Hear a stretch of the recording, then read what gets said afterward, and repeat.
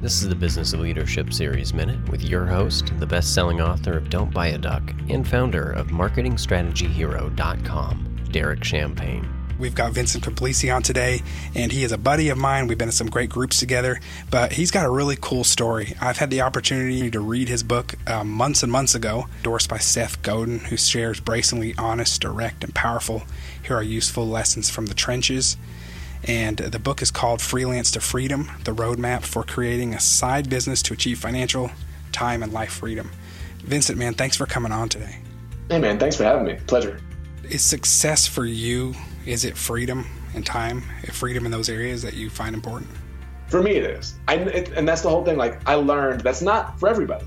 Right. Some people want the structure, as successful as they are. Like somebody like Dave Ramsey, who I admire, but I don't think that's the core value of his. He loves the structure of going into the office every day. I would never want to do that. Right.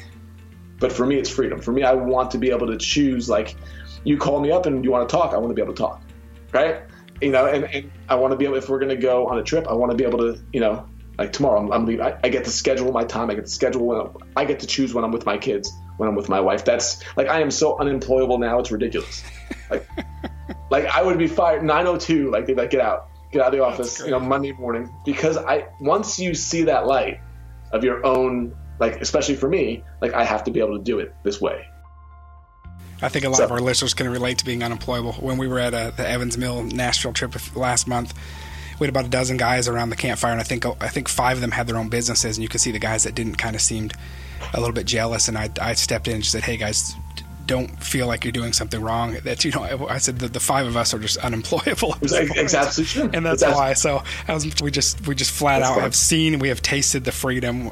Although many entrepreneurs, I'll add, you know this better than I do, build something because of the freedom and then find themselves trapped in their own businesses, and that happens probably more often than not. So because Jocko Willink, like, discipline is freedom, right. and it's so, and I've had to learn that, because when you have too much freedom, you can really screw things up. Yeah. Because it's just like you still need discipline to go with it.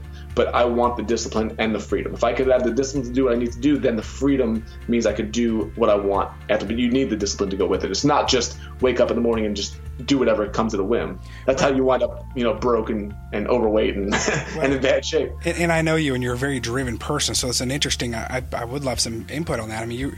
For you to have that kind of mindset and philosophy about how you live your life, and you really do it, but yet you're a very driven person.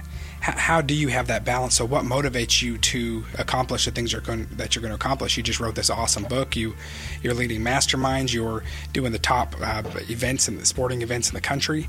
Where do you find that balance and motivation? That's the hardest part. That is the hardest part, because the most important thing to me is my family, and it gets pulled. Like, I don't want to lie. Like. The book, 2 days ago, it released on Kindle. It's hard not to be attached to that while it's going on. And then and my wife is she's awesome. She's like, she gets it. But the problem is, are you still attached 4 days later? Are you now finding something else to be attached to? It's very intoxicating, this business. The problem with this business is, especially self-employment, doing your own thing, is there's more opportunities than time. Like, the more successful it gets, the more opportunities you get.